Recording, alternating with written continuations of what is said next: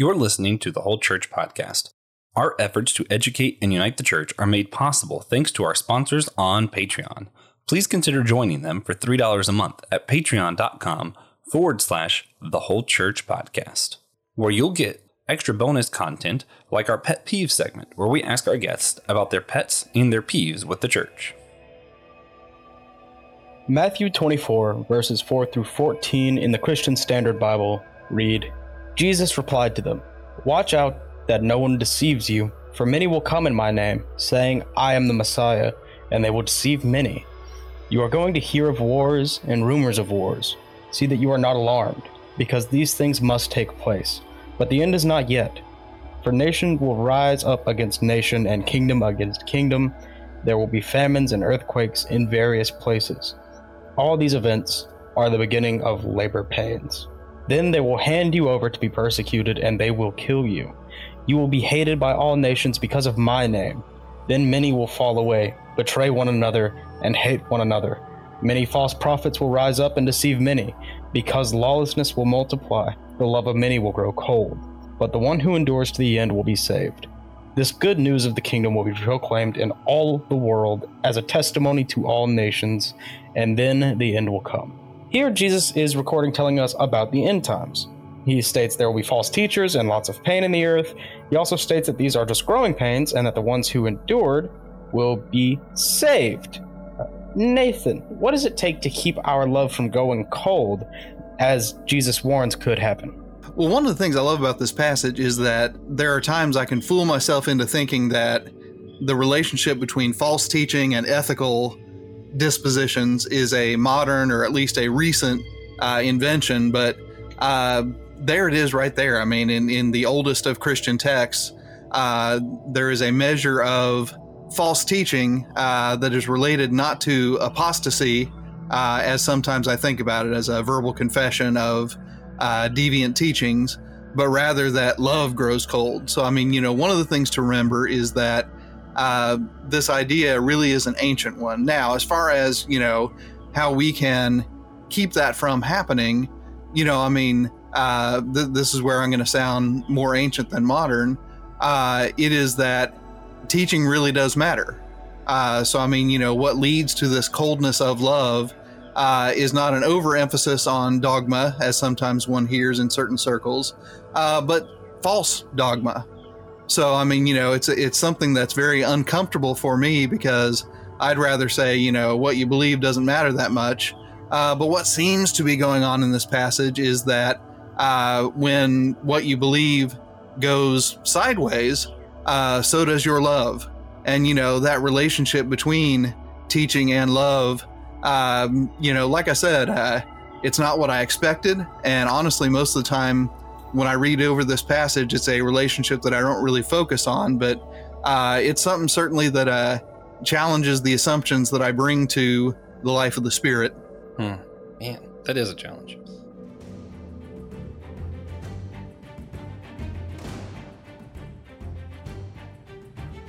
Hey everybody, welcome to the Whole Church Podcast.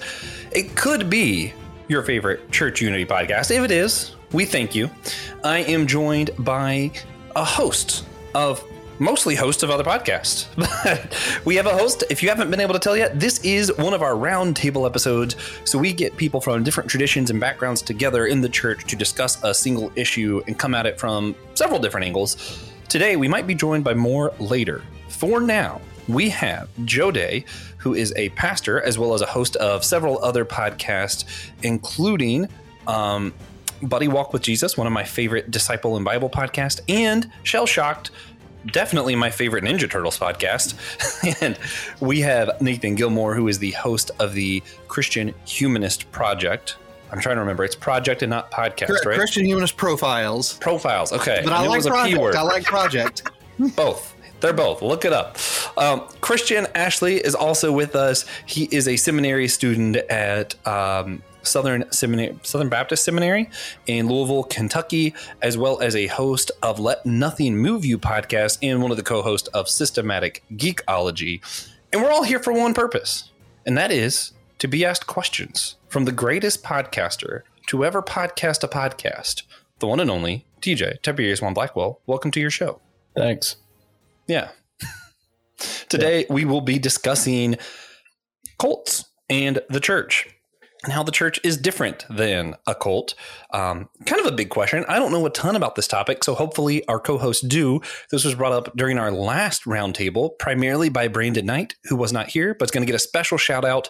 Go listen to his podcast, My Seminary Life, and know that we will all be guessing things that he would have said or what he did say in the last episode because we don't fully remember. Brandon, we love you. We hope we represent you well. Right. And if you're not plugged in yet, check out the Anazal Ministries podcast network. It's great. It's convenient. You get a feed with our show and a bunch of shows like it. You can also get on Discord and talk to us. Josh loves to talk. I'll do it sometimes. And if you're listening on the AMP Network YouTube channel, hit like and subscribe, please. It's super helpful. It's the best way to share the show. Yeah, that's true. Leave a comment. We love to dupe the algorithm. That's true. Comments do so much on YouTube. Like, it's so weird compared to other things, but I won't go there. Just know, on YouTube, that it makes a huge difference for some reason. Today, before we do anything else, we're going to get together and do one of my favorite spiritual practices. We're going to pray on air, or actually, we're going to do something that engenders a lot of unity, which is silliness. Silliness. We'll pray later. But for now, we will be silly in the name of the Lord as I ask a silly question. And TJ and I will answer first, give you guys time to think about it. Who is closer to a cult-like mentality, the Jedi Council, the High Elves of Arda, or Middle Earth, as some may know it, or just specifically Loki in Marvel's Avengers, the movie? You know what? I'm going to go first. I'm going to say Loki, specifically just because he has that thing where he's like, people were made to worship, so naturally they must want to worship me. Although there is an argument that he's actually a god, which might, keep him from technically having cult mind. I don't know how that works. But I'm still going to go with Loki because that just was just so much, just too extra, man. Yeah. So I'm definitely going to go with the Jedi, not even the Council specifically, all of them at the stage that we knew them best, at least, the prequels. And why? They're a cult. All right. Just straight up. Fair. I mean, that's what, the back half of the Clone Wars is about. It's like, hey, you're doing this wrong. Revan did it too in, the Old Republic. It's like, hey, y'all are not doing the right thing. I'm not going to get into it, but it's the Jedi. All right. Christian. I will elaborate on what TJ said, because that is also my answer, in that the Jedi Order has lost its way, especially during the prequel era. Of its task to protect the Republic, but has grown so inwardly focused and denying the people around them. How many, there's slave trades going across the entire galaxy. They're not doing anything about it. You can argue there's only so many of them. What can they do? But at the end of the day, they're more about protecting themselves than they are actually doing their job, and focusing on what they think matters versus what actually matters, and denying their emotions and denying their instincts for the sake of looking good to the galaxy. All right. Real shame there. Yeah. So, Nathan. I'm going to limit it to the 2012 Avengers, because that's what the question posed, and say Loki, specifically because that iteration of Loki, his main concern is to rescue people, and specifically to rescue them from freedom. So the idea is that people are incapable of living a good life on their own, and so therefore their freedom itself is the problem. And that is the kind of behavior that generally gets called cult in the modern sense. All right, Joe, what do you think? Bring us home. I'm going with the Jedi. Essentially, they took a philosophy and manipulated it to their own means, and basically said, if you don't think like us, you are fundamentally incorrect. Right. They also brainwashed kids and, hold on. Yeah, literally brainwashed kids. A lot going on there. I just wanted to do my argument why it's not the High Elves, because they have all the same problems as the Jedi Council, but with the really big thing of they accept people who rebel within their own order. Jedis tend not to like to do that. That's my argument why it's not the High Elves. Yeah. And depending on how you interpret Tolkien's writings, technically an unfallen race, So kind of hard to have a cult in that regard. I don't know how the physics of that works, but yeah. We'll have to debate that on our Lord of the Rings podcast one day. So, for the not silly part of the show, the rest of it, Brandon Knight and Nathan Gilmore both brought up this topic in the last roundtable when we were discussing how the church should treat other religions. We mentioned that there is a cult around Christian nationalism that is probably more dangerous than learning about other religions. Nathan, do you think you could catch everyone up on what we were talking about last time? Yeah, I mean, for the part that I contributed, when we were talking about other religions, one of the concerns that we were, exploring is the danger of syncretism. And one of the points that I made is that in North American, I'm going to say North American Christian contexts, the big danger of syncretism comes less from Santeria or Candomblé or some of the things that people tend to point to when it comes to syncretism. And the bigger danger of syncretism, I argued, and I still think that this is the case, is a syncretism of Christian practices and a religion called America. So, I mean, for instance, people who are very concerned about Santeria and Candomblé sometimes don't even blink when there is an American flag right behind the communion table. They don't have any concern with Memorial Day and Veterans Day services that blend rhetoric of salvation with rhetoric of gratitude towards military personnel. That kind of thing. I mean, I think that if an anthropologist, I won't even say from Mars, that's usually my fictional origin of the anthropologist, but if an anthropologist, from the future, let's call it that, were to look at, North American Christianity, the syncretism that anthropologists would find would be a syncretism not of, West African animism and Christianity, but rather with nationalism and Christianity. Mm-hmm. Joe, you'd like to? Yeah, I'd like to jump in and echo some of the things that Nathan's saying. As somebody who, before coming to Christianity, practiced a cult, a kind of a hodgepodge in certain regards. It wasn't like one specific belief set. I can tell you that almost universally, when I hear somebody make a comment about pagan practices and that tends to be the catch-all phrase that gets used for anything that falls into that category, is it's pagan. It is either being afraid of the Hollywoodized version of it, or just not having a firm understanding of what the actual practice of it is. Now, I'm not sitting here espousing the virtues of that belief set, but I'm simply stating that the version that gets most commonly spoken out about isn't really even actually the thing that it actually is. And some of these things that people are so afraid of are belief sets that have kind of died off by and large, or just, like I said, aren't what they seem. And while there are isolated examples of things that if you drill down into the origins of a particular practice, you may be able to say, well, hey, that sounds a lot like X. And that X could be something from witchcraft or some kind of specific belief set or practice that worships some kind of deity or deity structure outside of God. The frequency in which that happens, or at least the frequency in which that is accepted, is so few and far between in comparison to the 1A and 1B, and depending on where you're at, depends on which one's A and which one's B, of the association of the cross and the American flag. And when even down to something as simple as, right, we're in summer, we're in vacation Bible school season, right?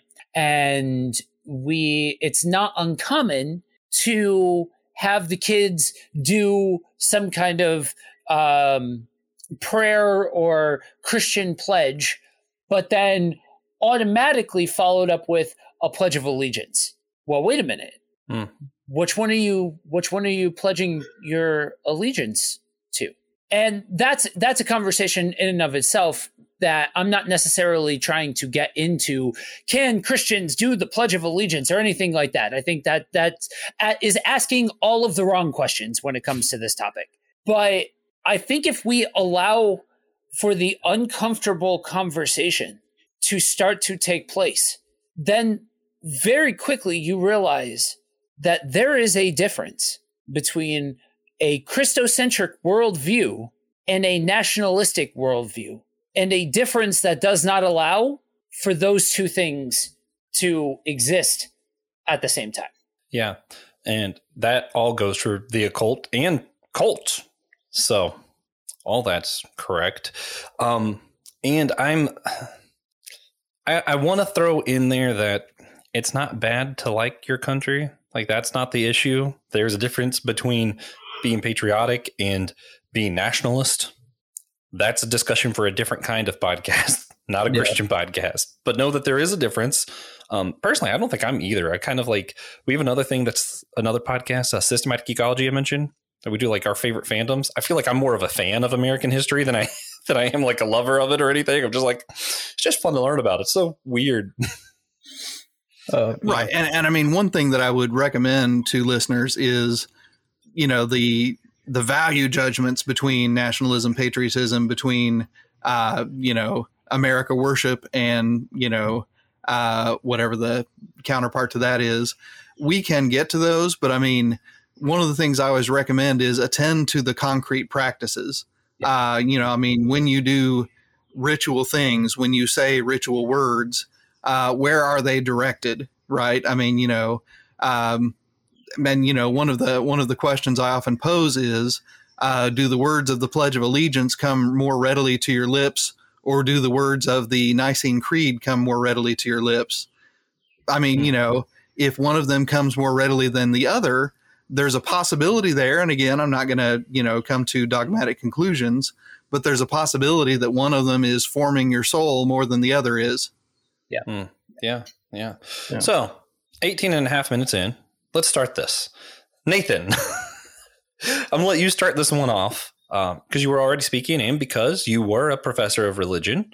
We wanted to ask you specifically, how would you define what a cult is? Yeah, so this is going to take a few minutes, but I'll try to be relatively quick. I'm a lot better with the history of words than I am with the definitions of words, but I'll get to the definition in the course of the history. So the Latin word cultus, which is our root word, in the Old Text tends to refer to any kind of human endeavor that doesn't stay alive if people don't tend to it. So from this, we get words like agriculture, we get words like cultivate, we get words like culture. And, the common thread between all these, and, the ancient writers use it, pretty flexibly. The common thread is that if you leave it alone, it doesn't grow back on its own, right? So, food crops, you have to have farmers. Religions, you have to have priests. And I won't even say religions because that's not an ancient concept. Temples, you got to have priests, okay? Likewise, if you want to have a literary culture, you got to have poets, and so on and so forth, right? So the common thread is it's something that goes away if it is neglected. And that really, that flexibility of the term persists all the way through, the first millennium or so of the Christian era, and actually more than that, because, it's really only within the most recent 250 years that historians start to use the word cult to refer to specifically those endeavors that are directed towards superhuman beings, right? So, it could be something like temple sacrifice. It could be the creeds of a church. It could be the practices of a philosophical school. It could be the meditation of Buddhists.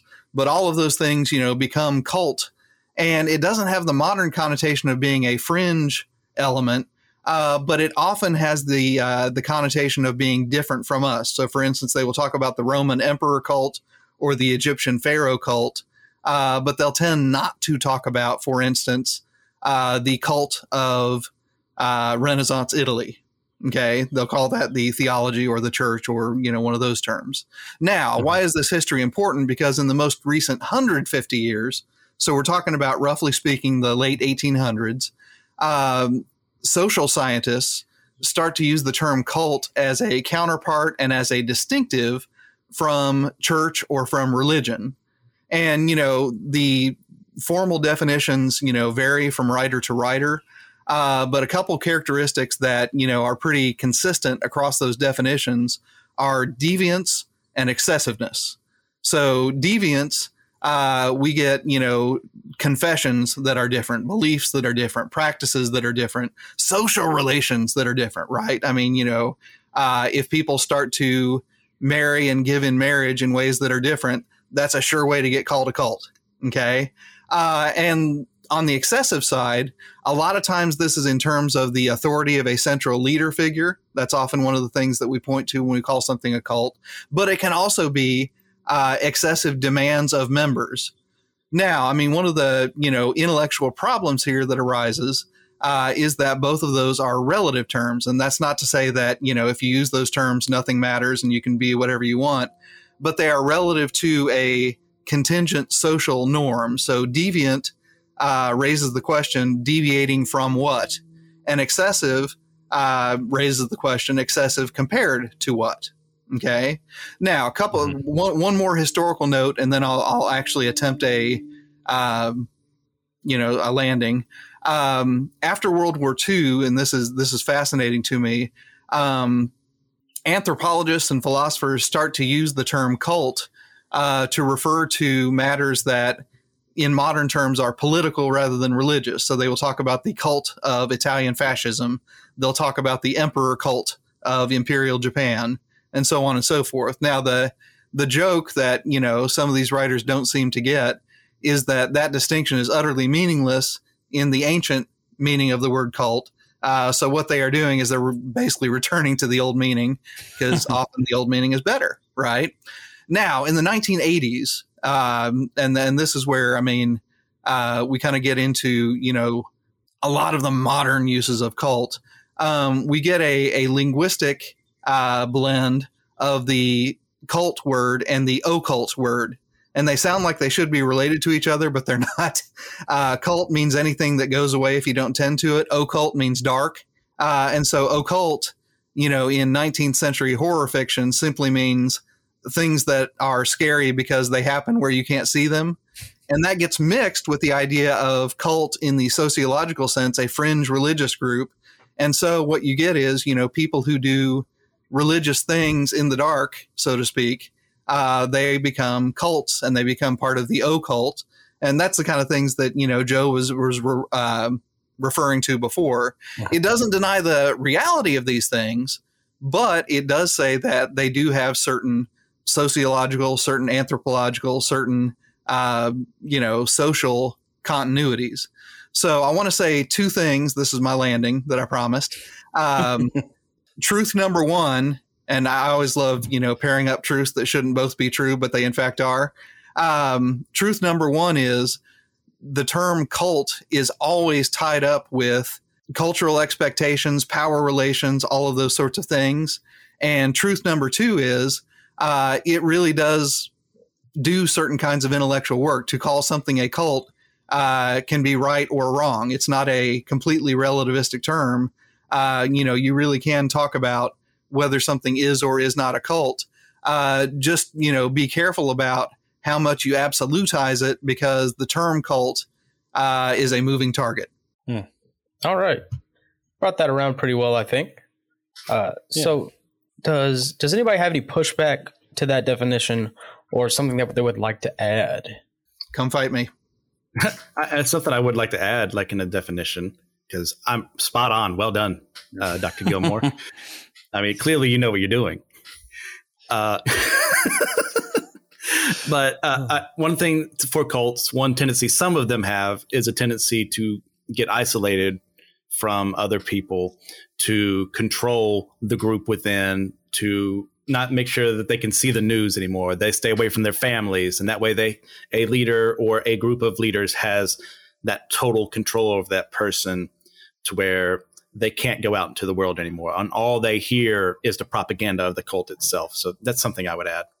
Yeah, one thing that always fascinates me when I hear other people talk about cults, which I don't listen to a lot of. Like I said, I don't know a ton about cult stuff. It's always so weird to me how like sometimes the definition tends to hinge on this like the fringe aspect, which always threw me off whenever you make it about fringe and leaders, because that means Christianity started as a cult, Buddhism started as, like most religions started as a cult, if that's what you're going to define it as. And that just feels icky because we tend to use cult as a bad word. And then the exclusionary one is the other definition I hear a lot of. And then some people like to use that to be like, so the Catholic Church counts. And I'm like, okay, but that seems like it definitely should not count. Right. And famously during the Clinton years, and I thought about looking this up, but I was driving at the time and I forgot to do it when I got out of the car. Sometime during the Clinton years, I believe the Department of Justice, but I didn't, like I said, I forgot to research it. So I'm going off of distant memory here. But I believe the Department of Justice, issued a public memo about the rise of cults in the U.S., largely in the wake of the Branch Davidians in Texas and, those kinds of groups. And infamously, their list of criteria for a cult described most evangelical Protestant churches. It was things like, a belief that, people of your tradition are going to heaven and other people aren't, a tendency to gather together with great frequency, shared meals, shared gathering spaces. And it's like, somewhat like y'all should have invited a Baptist preacher to come in this little circle because you fellas dropped the ball here. Yeah. But we also don't want to like just define it so it doesn't include our groups, because that's like kind of a dishonest way of evaluating yourself. Although historically that has tended to be one of the features of cult, is that it is like I said, it is a deviant group, which raises the question, deviant from what? And sometimes that is deviant from a sort of cultural Protestantism, right? So that, there are times and places in America where Roman Catholics do constitute a cult in that sense. Right. And, likewise, when nationalism is on the table, right? And, to move out of the American context, something like Falun Gong in China often gets called a cult because it makes demands on its members that are excessive according to the Chinese state. And so again, one of the things that makes this tricky, and I realize I kind of laughed, Josh, when the notes asked me to give a definition for something, because I'm a lot better at finding a definition and breaking it than I am at building my own. But, one of the things about cult status is that it always stands relative to some kind of dominant tradition, whether that be a state, whether that be a sort of cultural Protestantism, whether it be something else, right? So, something that is a cult in one historical moment won't be in another historical moment, which once again doesn't mean that cult doesn't mean anything. What it does mean is that we always have to attend to the history. Right. So maybe not treat it as exclusively a bad word. Well, understand that. Well, and now I'm going to put on my rhetoric professor hat. It is a bad word, and we should attend to the reasons why it is bad. And, two of the reasons are that, we get uncomfortable. And here I'm being more universal than I usually am. But we human beings get uncomfortable when we see our neighbors as excessive, and we get uncomfortable when we see our neighbors as deviant. And, again, that doesn't mean that every kind of excessive or deviant thing is a good thing, not by any means. But it does mean that something can be simply deviant or simply excessive. And, as human beings, we're going to tend to view that as a negative thing. Right. Joe. And that's why it's important to understand the nuance of the belief system that originated the cult-like behavior. Because whenever you look at these major, the major names, right, that when you think of cults, you think these are the people. And unfortunately, people have a lot of these figures that were the genesis points for these cults are considered to be the abscesses of society. These are the ones that just were genetic hiccups, and every society has them from time to time. But when you look at, so I'll take somebody like Manson. You have somebody like Manson, incredibly charismatic, incredibly well spoken. Yeah, some of the finer points of what he was speaking about were, might I say, wackadoo, but You might. there's still legitimate aspect to his skill as a leader and his skill as a speaker, and the ideas behind the base level of what he was talking about are some of the same baseline stuff that are used by some religious practices or different things like that. You take any of the Christian based ones, and I'm glad that this came up, that I too remember back in the 90s when basically American Christianity was called a cult by and large. Most practices were called a cult.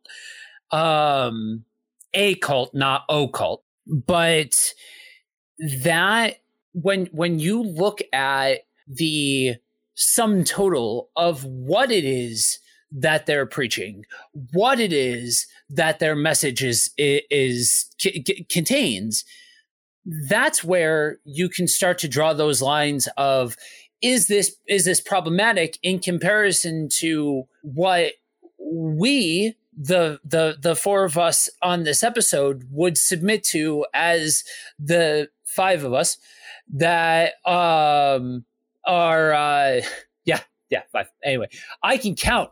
But that's what we would submit to as Christianity, right? As like a base level.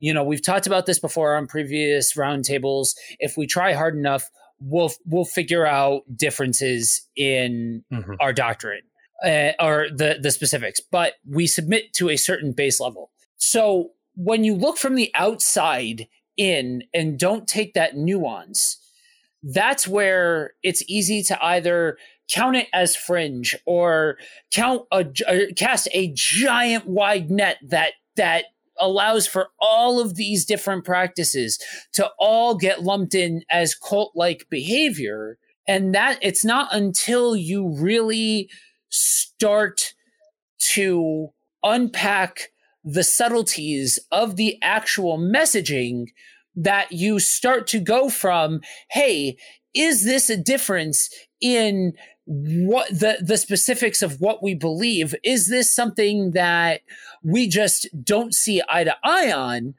Or is this a variant or deviation of a base religious belief that you could then turn into, you could call a cult or cult-like behavior? Josh, you wanted to? Yeah, just adding on to that, and going back to what Christian said, I think that exclusionary thing is a key part when we're talking about what a cult is, all the other stuff included. But when I see churches where the leadership doesn't agree on everything, to me, that's a big green light of, hey, that's a healthy environment. Whereas when I see a leader disagree and all of a sudden they're excommunicated, whether, officially or unofficially, there's a lot of they're not excommunicated, but we're going to accuse their family of stuff, or we're going to like really cut their check or cut their, you're still excommunicating them, even if you're not using that term. That's when it's a red flag of this church might even be a cult based on that kind of mentality. So that's one thing that I really look for. Yeah. Right. And I mean, at the risk of sounding like Joe, because I know Joe worries when I sound like him, because he and I are supposed to disagree. But, one of the things that I would recommend is use verbs when you're describing a community. Don't get so concerned about, is this a religion or is this a cult? But for instance, if all the young women are married to one middle-aged man, then focus on, okay, that is a bad social relation, and these are the reasons that's a bad social relation. So, to spend all of our time, I'll put it this way, on is this a cult or is it not, I think is missing, conversations that potentially could be a lot more important. I mean, Joe, am I talking like Joe here? Yeah, so I'll piggyback right off of that because I got a split here in a minute. So I wanted to kind of give a final thesis a little bit to this statement or to this topic. I'm right there with Nathan. I think that oftentimes we get lost in asking the wrong questions. I think for Christians, this kind of this is in the same ballpark of, is it heresy? And asking that question versus trying to unpack what the differences are. What are these? If you are fundamentally uncomfortable enough to question whether or not some subsect of Christianity or some belief system or some practice system is a cult, then start to take the time to unpack those thoughts, unpack what got you to that conclusion. Because in unpacking that and reasoning your way through it, that's how you're going to come to some kind of reasonable conclusion, some kind of definitive statement. And it also will allow for you to take the time to consider the complexities of the situation. Because if you allow for that time to consider the complexities of the situation, then that also allows for the opportunity to not just go around with your sack of stones and you don't like something, and so you just start lobbing stones. And as somebody who, in my tenure as a Christian, has been better at pitching than other times, it doesn't do any good. It doesn't do any good to sit there and to just cast stones. Reason through things. Come to a conclusion. If there's a problem, see to the problem.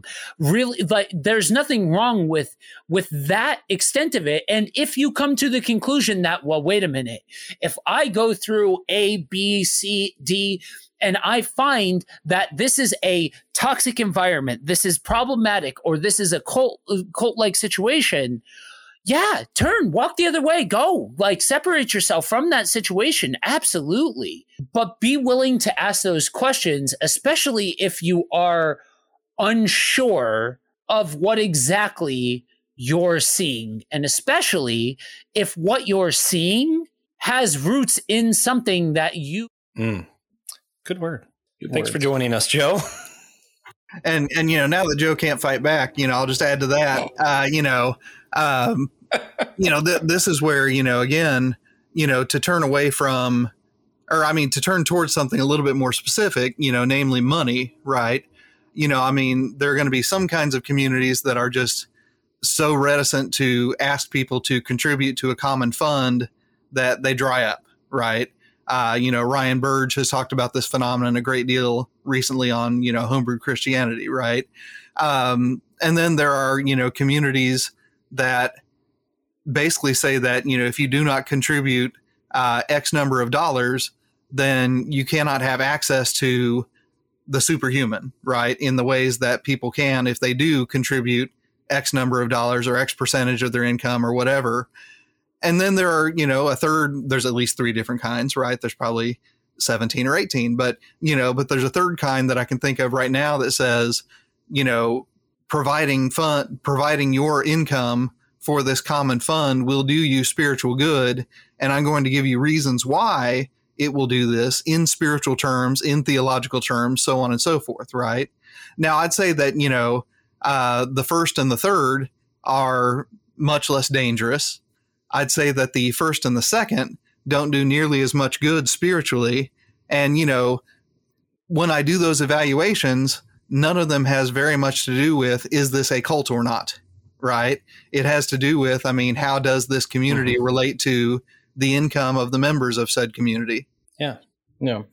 I feel like that's, to roll it back a little bit, is one of the problems that can arise with a cult, or that causes a cult to arise, is when you get somebody who mentally feels outcast, but in reality is such a strong charismatic figure that they can convince, 80-ish people to devote their life to him and go die for him.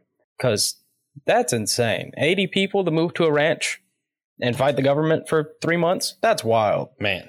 Yeah. Right. That's a different kind of human.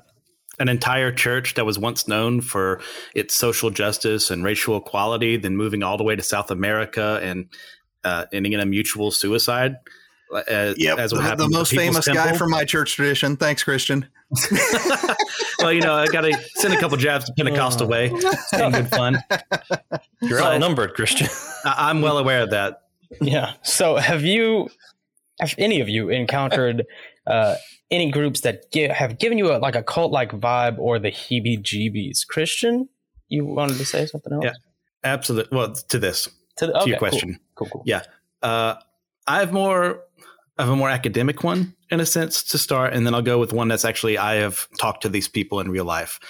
The first one I'll start with was actually the first time I ever heard of Mithras. Now, to those of you who don't know what that is, Mithras was a god in one of my favorite religions to pronounce, Zoroastrianism. And there are qualities of Mithras that you can parallel to Jesus. And at the time of Christianity's founding, there were these things known as mystery cults and mystery religions. And basically their premise was this exclusive group knows these things. No one else talks about it outside of it. No one talks about Fight Club outside of Fight Club, that sense. And what we have that survived, he was born on December 25th. There's a legend of him resurrecting and stuff like that. And the first time it was brought up to me academically was, hey, there was this cult around the time as Christianity. They believe some of the same things. Why are you so much better than them? And that took a lot of wrestling. I'm not going to answer that question here because there's plenty of things to counteract it. But yeah, that's something I had to struggle with. So I would ask you all, if you have the chance, listeners, to research that and see what this is about. Like, why is this different than Christianity? Why is Christianity right and Mithraism is wrong? So that'd be one. And one of their favorite songs was "There's Power in the Blood of the Bull." Then the one I actually physically encountered would be the World Mission Society Church of God. Now, for those who are unaware of this, it's a very explosive cultic group comes out of South Korea, where they had two of their founders were essentially Jesus in the flesh in their view and Mother God. Now, me, semi-sheltered college student on campus, my junior or senior year, encounters these people for the first time, and they start talking about Mother God. Those two words have never once been brought to my attention before that moment in time. But good thing is we did our group there. We had our Bibles together. We started talking with them, stuff like that. But it really intrigued me, so I did more research on them, and I found they are some of the most aggressive evangelists in the world. Like, I'm talking, they single out women who are walking alone and corner them and stuff like this. And it really got me, I mean, if I may say so, it got me pissed off to the point where my idea of solving the issue was to make a PowerPoint for my church and letting them know, in righteousness, who these people were, what they were about. So they knew, because guess what? We kept seeing them there because they kept finding people who were lonely, who had no one in their lives to look after them. And they brought them into the fold and gave them something to believe in. And that is terrifying, because that's what cults can do, is give a sense of purpose to someone who has nothing. Yeah. The ones that I were going to throw out, man, I just feel like you had so much more to say. I'm just going to do like the quick. Hey, I have actually gone to one of which is funny. It's a denomination I agree with a lot of. I like these people, so I'm not going to do any names. I'm just going to say, Christian, it's not people you know. But okay, it was one of those homes where a lot of the college students interacted with the faith community, had their own home together. And I visited once, and just the way they greeted, it was like the house itself was like, not a church as in like a home church, but a church as in like, I felt like I just walked into a really formal church service, and that's their living area. And that gave me the heebie-jeebies. Also, I'm sure some of Brandon's recommendations later are going to be kind of around this, but a lot of like the Trumpers, and not necessarily the Republicans who happen to vote Trump, but like the Trumpers, their devotion and like some of the things that they say and believe really creeped me out. And to be more controversial, on the flip side, yeah, there is a lot of the very liberal side of things where it's not cancel culture and like the way that some of the right throws it out, but it's oh, you didn't say the phrase exactly the way that I said it. So even if you mean similar things, you're out. And that kind of exclusionary attitude also creeps me out a little bit. I'm like, it's not good. Yeah. So I did want to briefly cover what Brandon's short, truncated input on the topic was. He recommended us a few documentaries to check out. He wants us to watch Q, Into the Storm, which is about QAnon, I assume. He didn't, describe it, but I'm pretty sure that's about QAnon. The Secrets of Hillsong, The Way Down, and Stolen Innocence. Q, Hillsong, and Way Down all deal with cults or cult mentalities in the church. Stolen Innocence is actually about a current cult that just got brought down. And, this year is the 30th anniversary of Waco. Woo, let's go, Dave Koresh. But if you Waco is super interesting. If you don't know about it, Netflix just recently released a new Waco miniseries. It's like 4 episodes. If you weren't alive for Waco, like I wasn't, and like Christian, were you? I don't know. But it's a good watch. It's I'm really 1990. Okay, so you were there, barely. Yeah. Also, right there on the Shiny People. Happy Shiny People on Prime right now. It's super popular, and it's a lot more of the purity culture kind of stuff that a lot of our listeners are probably more familiar with. Kind of touch on that, and some of the umbrella stuff that you use kind of goes to like, where did that come from? And you realize, that did not come from a great place. Yeah. So there's a lot of documentaries out there about cults. If you're more interested, plenty of room to research. So with such a medium crowd today, we are going to do a roundtable roundup. I'm going to read out 4 questions so everyone knows what they are. Pay attention.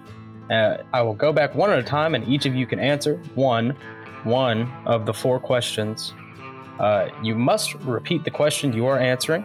No one can respond or ask follow-up questions until after the roundup is complete, which means we might have 1 or 3 questions that don't get answered, depending on your choices.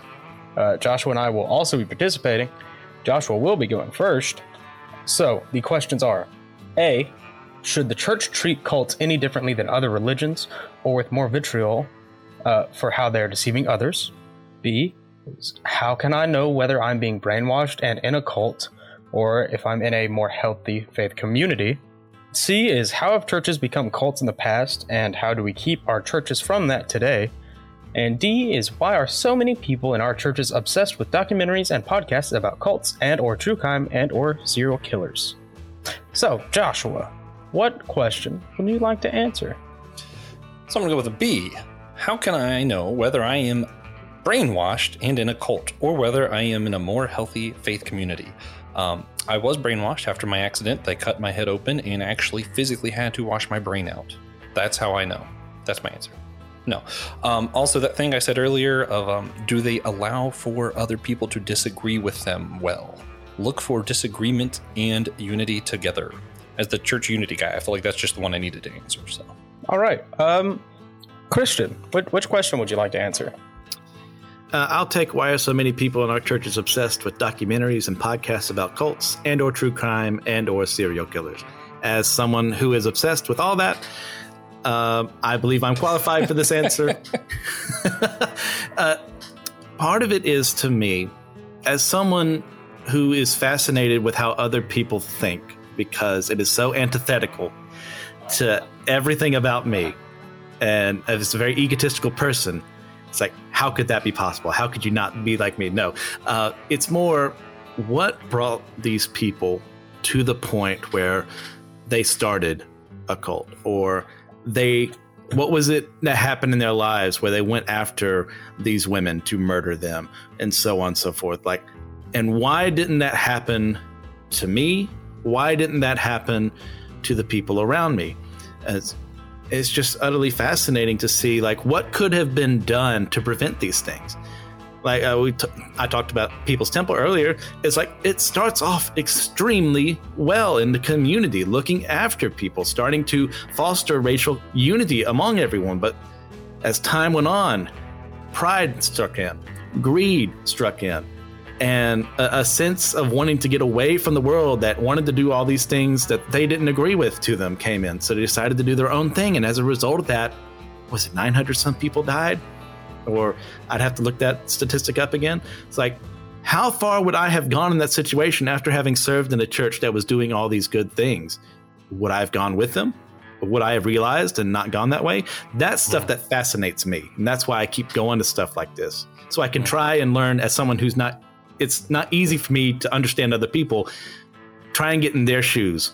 So if something were to show up my way, I'm at least somewhat prepared to talk to someone.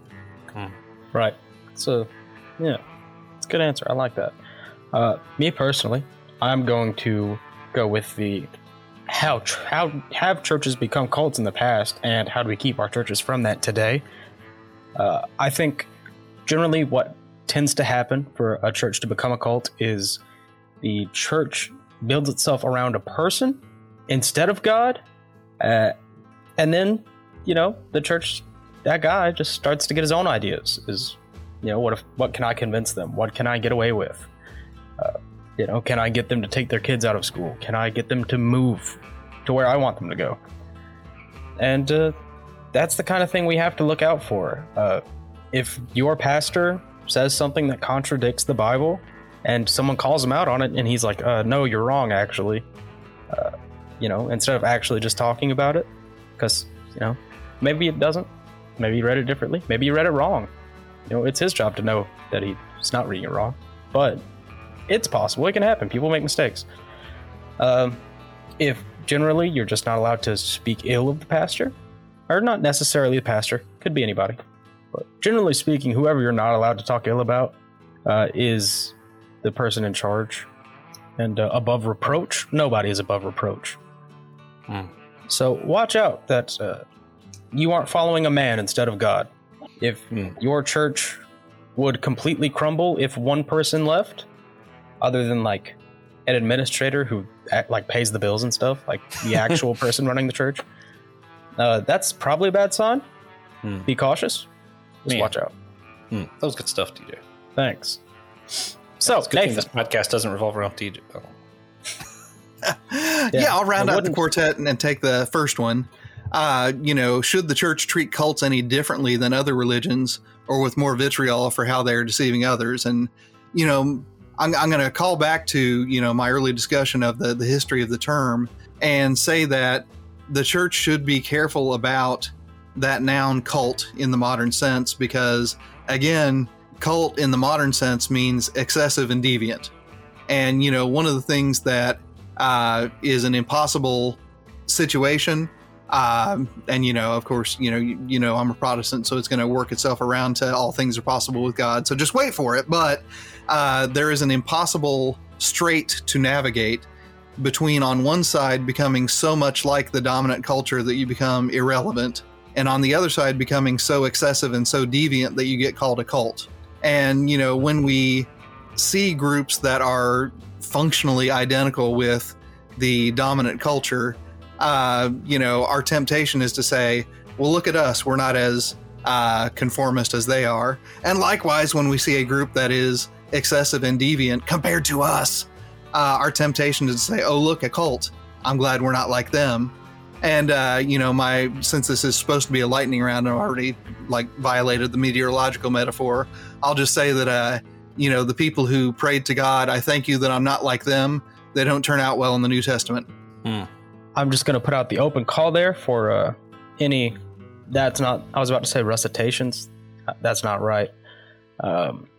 Any disagreements with anybody else, any responses, any additions to their question or another question, speak now, forever hold your peace. Okay, Josh. I'm just going to add to Christian's thing, because, naturally his answer seemed pretty similar to mine of is there room for disagreement? Which also TJ's answer. A lot of our answers were pretty similar to different questions. But when we were watching the Shiny Happy People at home with our friend, I complain because I don't like these. I find them boring. And then I like most documentaries I find boring unless they're just really well done. And then stuff about serial killers and cults. I'm like, hey, this kind of seems negative. I could watch something happier. I definitely feel way happier when I watch Indiana Jones for 100th time this week. You know, like, why wouldn't I just do that? But I was reminded that part of how you keep yourself from these things is to know more about them. So that is where documentaries can be a good thing, even if they're incredibly boring. And I could have just read a book. Yeah. Yeah. Right. And one virtue of documentaries is that they do pay attention to the details. They pay attention to the verbs, right? I've not watched these documentaries, but I'm gonna hazard a guess here that they don't spend a whole lot of their hours discussing whether or not something is a cult. They are more focused on what these people are actually doing concretely, day to day, hour to hour, month to month. Mm-hmm. Yeah. And side note, because I haven't told DJ this yet, and he'll just probably enjoy it. The Happy Shiny People documentary that I mentioned, Kristen Kubez-Dumay, friend of the show, former guest, is a pretty prominent role in that as far as like providing some of the information. So that was pretty cool. Yeah. Yeah. She had a lot of screen time. And when she first popped up, I was like, that's my friend. Yeah. I was happy.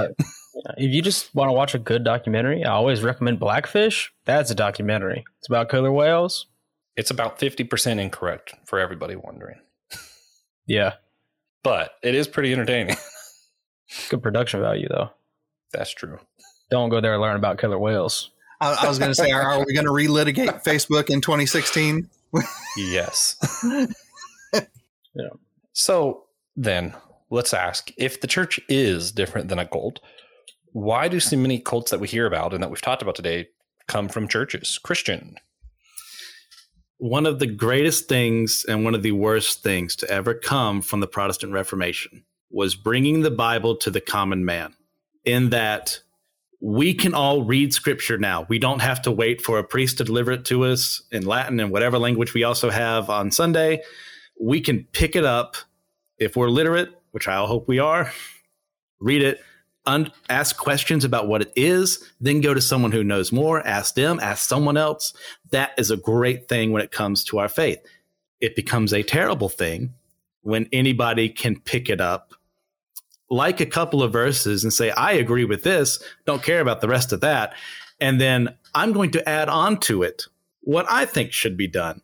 I should be able to have all these wives. I should be able to have all this money and this power and this influence. And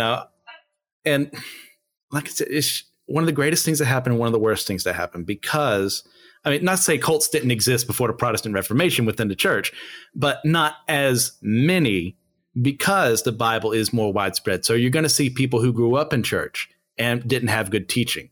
You're going to see people who grew up in church and disagreed with something and then saying, well, I'm going to start my own and do it this way. So that's one of the reasons, one of the major reasons. I say man is bad. A controversial take. About half of the time, at least. And churches are a fairly easy way to get power and influence.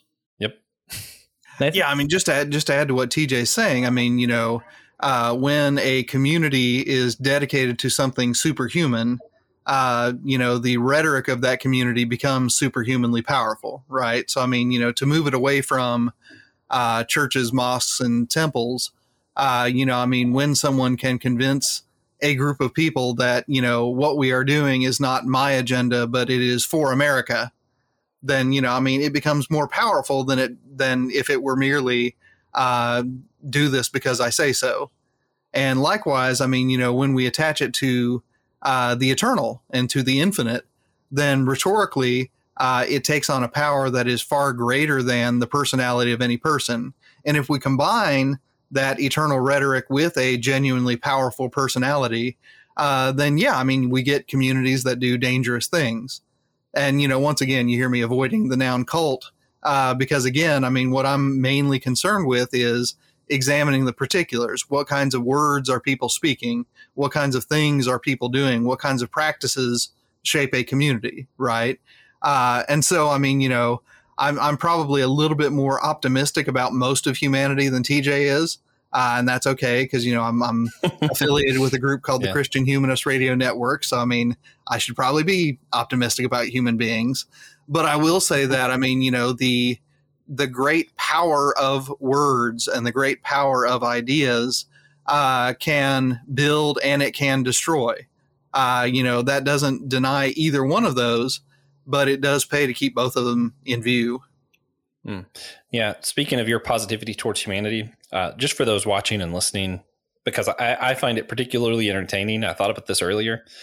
When I met Nathan, me and him were the extreme conservatives of a group. Now, I don't think anyone would have called us extremes, but we were the conservatives that's me at every Trip Fuller's events. Yes. And I was just thinking this here, and I'm like, man, now I'm sad because Nathan's the liberal of this. It's like, now he's the progressive one. He's the universalist. The funny thing is, Josh, is that, I was a professor, for 14 years at an evangelical liberal arts college. And I was one of the, transgressive lefty English professors until the day that I showed up at a given theology beer camp, and then I became the conservative. Yeah. Well, now I'm there to just be on the right side of you, which is great because Christians over here like, Josh is on the right side of someone. Yeah. Crazy how where was this at? San Francisco? Like, I know where it actually was, but like for you two, wow. I just thought it was pretty. I don't mean that derogatorily. I swear. Just really amusing though. And we've had the leader of said camp, Trip Fuller, has been on the show before, and I think he's coming back on soon, but I'm unsure, so I didn't. And I mean, Trip is a dear friend. Love that guy. I mean, he's awesome. One of the many funny things about Trip Fuller, and he's a dear friend of mine, like I said, is that sometimes, and I can tell that he's been hanging out with, fellow progressives recently, is that he will start monologuing and he'll start referring to himself as the conservative in this or that circle. And I'm thinking, oh, Trip, that is a small circle, Chief. That is a small circle. Yep. Wow. Yep. Spectrums are funny. Yeah. So the church is called to Christian unity. According to Romans, it is also called to have peace with all men. Now, some of the people who do end up in these cults might truly believe in Jesus and be saved simply following the wrong man. Now, where do we find the balance in trying to help these people, trying to tell the others that they need help, and having peace with the men who initiate these movements? I think it's learning what love is and how to apply love well. Love is not just, hey, man, it's okay, whatever you're doing, that's fine. You'll get out of this one day. Love, sometimes done well, is correction. Sometimes done well. Part of, we get Jesus teaching us how to judge, like get rid of the log in your own eye before we start worrying about the speck in our brother. And we may not look at that speck. That's a cult. I mean, obviously, that's awful. Like, well, it looks like a log to us, but what am I wrestling with right now? That if he brings it up or she brings it up in that conversation could make one additional hurdle for me to jump over. And if I don't deal with that first, I'm not coming out of this conversation well, and I'm possibly not even going to be talking to them in a loving manner to get them to understand, like, look, I am seeing these things about where you're at. Let's talk about that. Let's get away from it for a moment so that you don't remain in this darkness. I like that. Nathan. Yeah, I mean, one thing that I would go back to is, just some linguistic reflections, right? So, I mean, the Greek soteria, the Latin salvatio, which gets translated in modern English into salvation. One of the things that I try to encourage when I teach in churches and other contexts is to think about them as living realities that continue after we die. And that requires some philosophical reflection, because then we really have to think about what sorts of things constitute good human life. And I don't exclusively mean individual life. I also mean community life. So, I mean, to utter a phrase I never thought I'd say on a theology podcast, to go back to Loki, if in a community, liberty, freedom is something that, people are trying to save you from, I mean, you need to have the philosophical courage to ask, is freedom something that is good for human beings? And if your answer is yes, then you can't just say we'll have freedom after we all die. You have to say, what does freedom look like in the conditions of the world that we inhabit while we are living, right? Mm-hmm. Now, I mean, just to show that my optimism is not without bounds, I do confess that the world that we inhabit has fallen from the goodness that God intends for it. And therefore, I mean, there are structures, there are institutions, there are limitations that we put on ourselves as communities that won't be necessary in the age to come, in which our freedom is not fallen into sin. But while it still is, and I mean, it's funny because I'm sounding like an 18th century liberal here, but we cannot govern ourselves as if we are angels. That's oh goodness, is that Madison? That's one of the Federalist paper dudes. Federalist 10, listeners, go read it. It's awesome. But, we have to give genuine thought, to circle back to what I was starting to say, to what good human community looks like, so that our picture of salvation really does remain a living reality that continues after we die. Yeah. Nathan, I think maybe you should watch Attack on Titan or read it. I think you'd get a lot out of that story. Okay, so tell me just a little bit about it. Give me a taste of it so that I'll go and seek it out. Okay, so it's one of those new fancy anime that kids like to watch these days. Basically, so in other words, my son's probably already seen it. Oh, he is almost. We may be doing an episode on it later on for Systematic Geekology. Yeah. Yes. Yeah. So, dude, born in a horrible world where giant people eat everybody, and I don't really want to say anything else. I feel like saying anything else at this point. That's quite a setup. So I'm interested now. So thank you for that. Yeah. A lot of political nonsense. It's great. It does get pretty much there.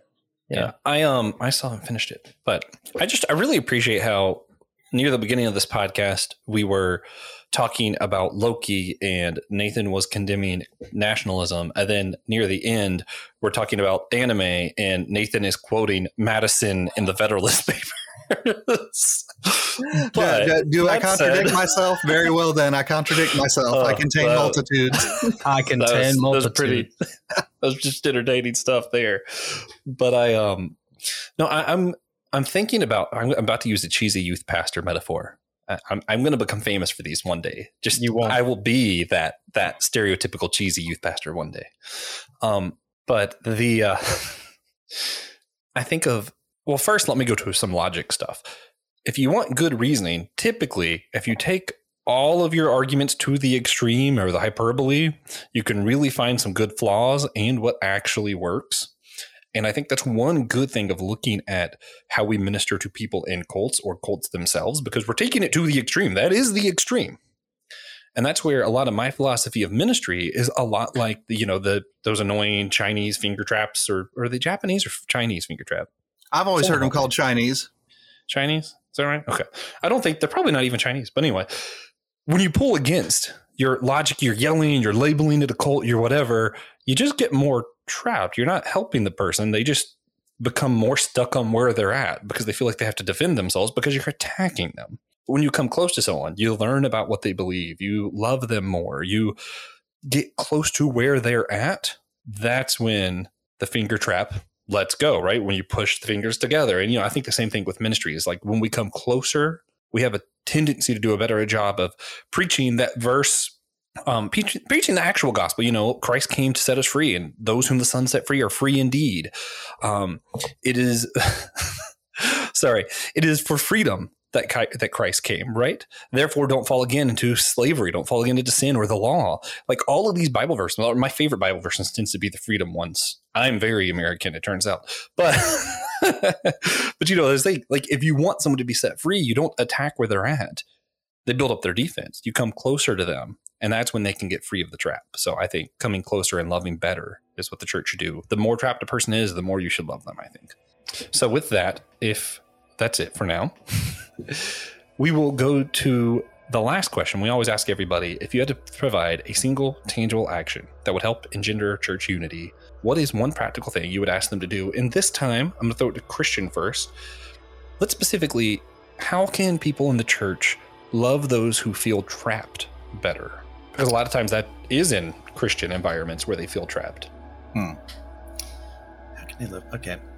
But recognizing that even though they're loving this person, even though they're praying for this person, there may come a day where they still don't believe you, no matter how logical your arguments are, no matter how you're destroying the ideas of whatever group they're in, this new cult idea, what have you.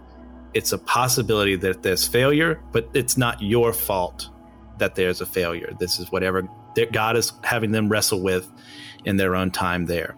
We don't control them, and that's a good thing, because then we're guilty of what we're trying to protect them from. All right. Let's do TJ next. That sounds fun. Hey, TJ.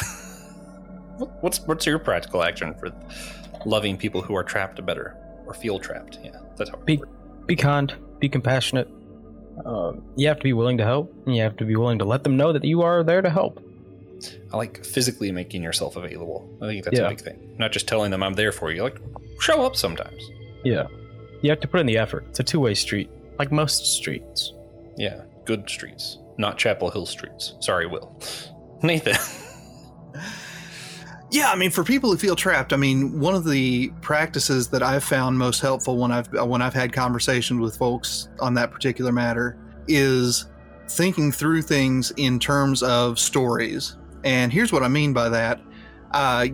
Thinking of ourselves as not necessarily just being able to throw a switch between trapped and free, but living in a complex narrative in which, there are all kinds of traps, and some of them are diametrically opposed to each other, and freedom is not a destination at which we arrive, but it is something that emerges moment to moment.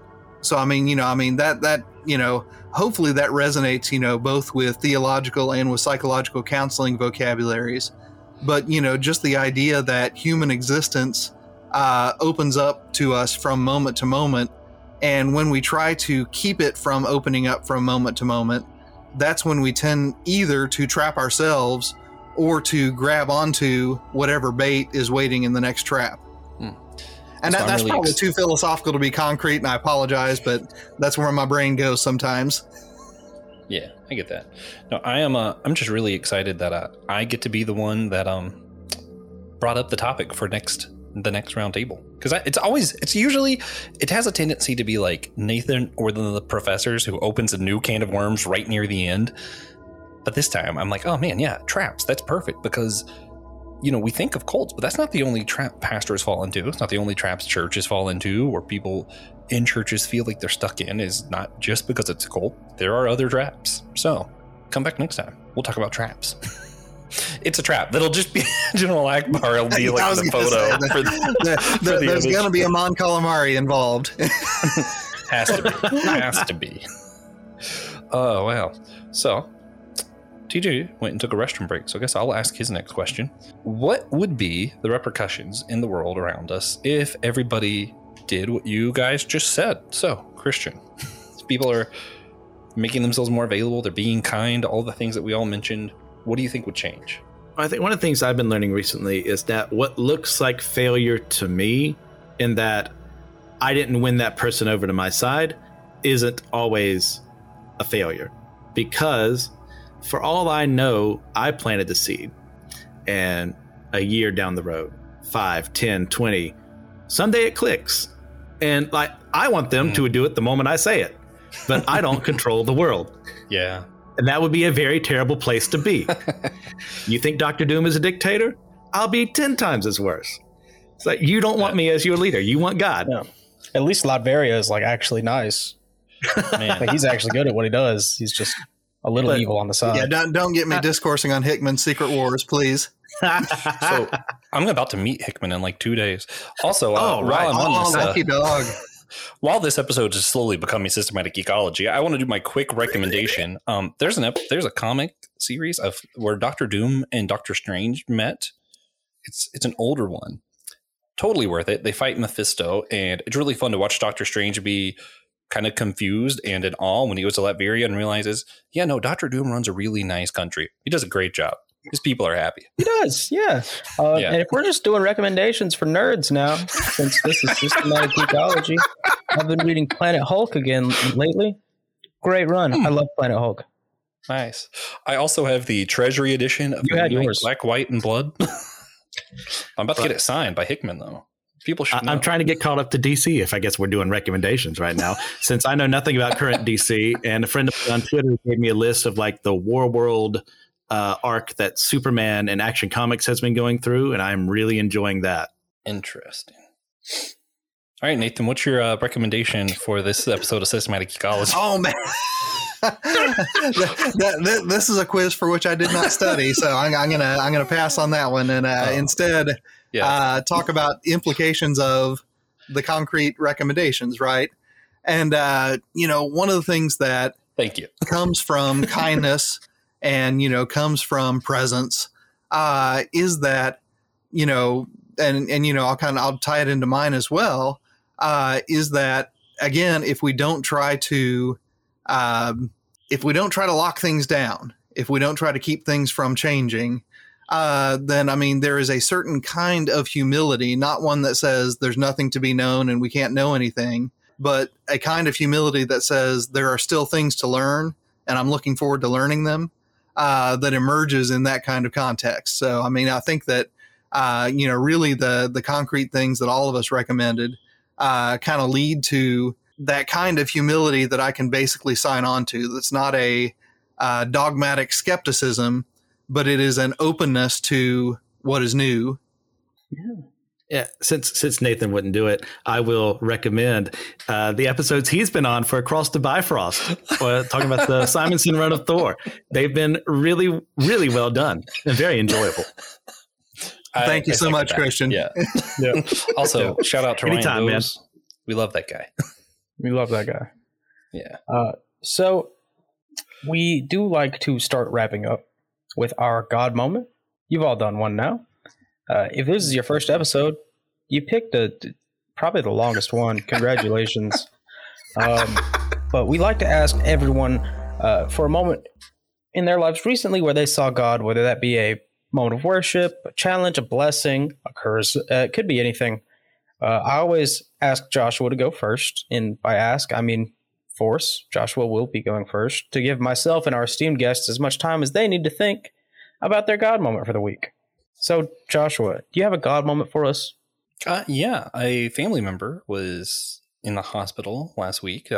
Final surgery for removing cancer. So that was pretty huge, pretty big deal. And for those who know any of my story, know that I kind of have a little bit of PTSD around hospitals. So I spent a large portion of my day in a hospital freaking out. And God gave me the strength to exist there and not outwardly freak out the whole time. Yeah. So that's a blessing. Yeah. Congratulations. Double blessing. Yeah. For me, my God moment is always a simple one. God is in all things. God's in little things. Extra little one. I saw a rainbow through what do they call it? The peephole on a door. Is it a peephole? Is that what it's called? Yes. Yeah, that is the I name don't know of it. why. I'm thinking it's like a periscope. I think is the other word I was thinking about. The door periscope. That's on a submarine. Yeah. So there's no way you remember this, but I have to point it out for listeners. On our live episode where we talk about how and where we experience God, and we talk about what kind of moments we think of as God moments. Yeah, that was one of your examples. Yeah, I saw another I think one. It's great that actually happened.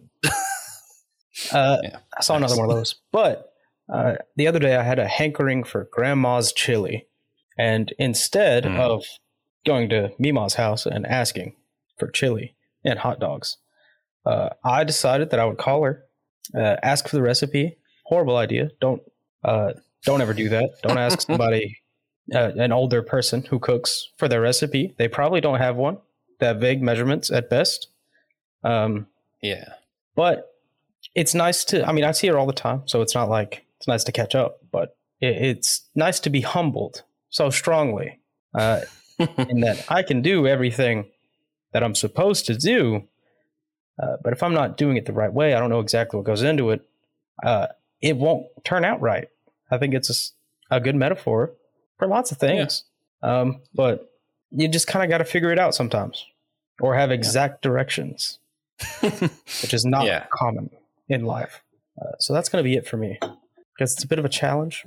Self-reflection. To cook your grandma's chili better? Yeah, was not that good. That's fair. I apply it to larger things. So, Nathan, do you have a God moment for us? Yeah, I'm actually going to go triple barrel because I've had a good month. I'll just say the last weekend of May, my son graduated high school, so that was a very cool milestone. And my parents and my brother flew in for that graduation, and that was on Saturday night. The second barrel, the next morning at church, my son and daughter were both baptized, so that was a very huge moment. And of course, we had our family from Indiana and California there, along with our worship community here in Georgia. So that was just a really awesome day. And then the third one is a more private one. I recently reread The Brothers Karamazov by Dostoevsky. And one of the things that I enjoy in life is discovering that the really good books are completely different as I get older. And, I first read that book when I was I'm trying to do the math here, a 23-year-old seminary student. And, now I'm a 46-year-old, teacher. And, just seeing things in that book that never would have occurred to me when I was 23 has been a pretty big joy. Have you ever read The Bird King by G. Willow Wilson? I have not. Tell me about it. You should read it. It's a story. Basically, it involves a djinn as well as a princess. Right when it's British Empire is kind of taking over. It's the Spanish Inquisition time frame.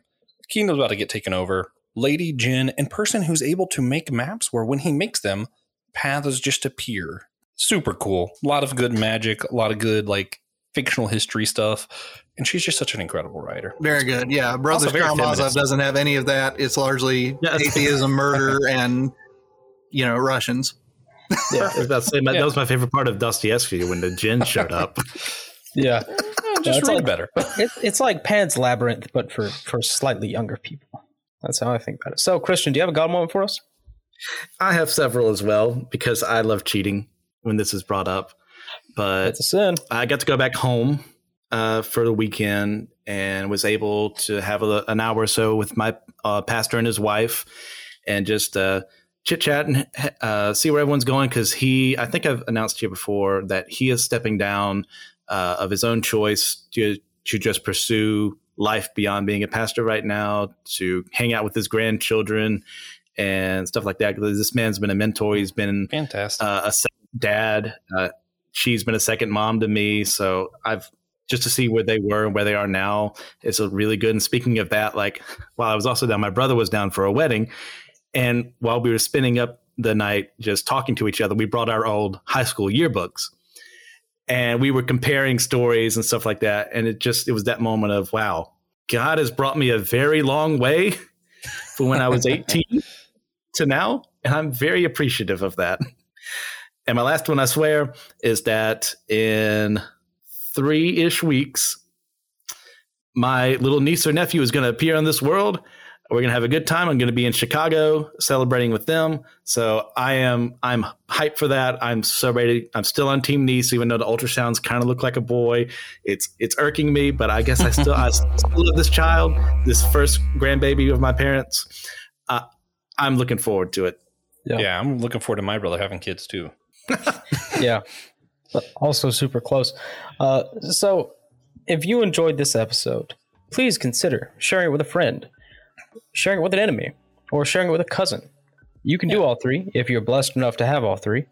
Yeah, especially cousins. We like them most. Yeah.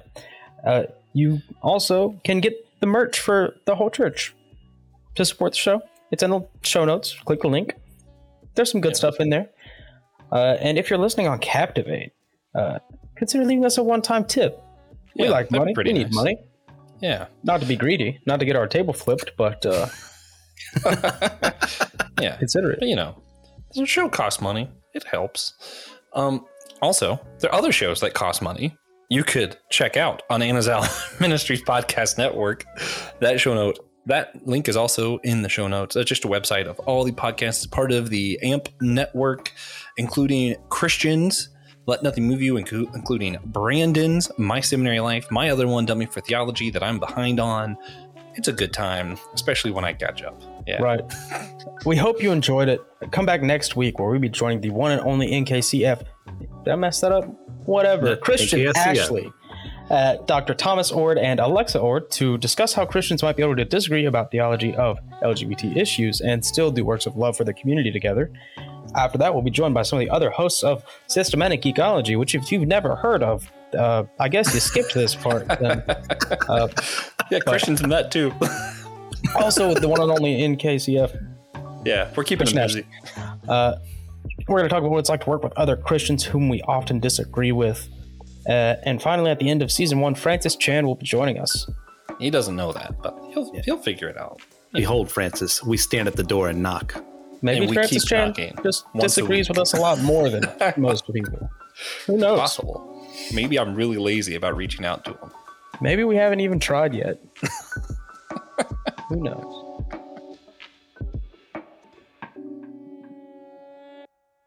Thank you for listening to the Whole Church Podcast. We hope you enjoyed the show. Remember, you can always sponsor our show at patreon.com/the Whole Church Podcast.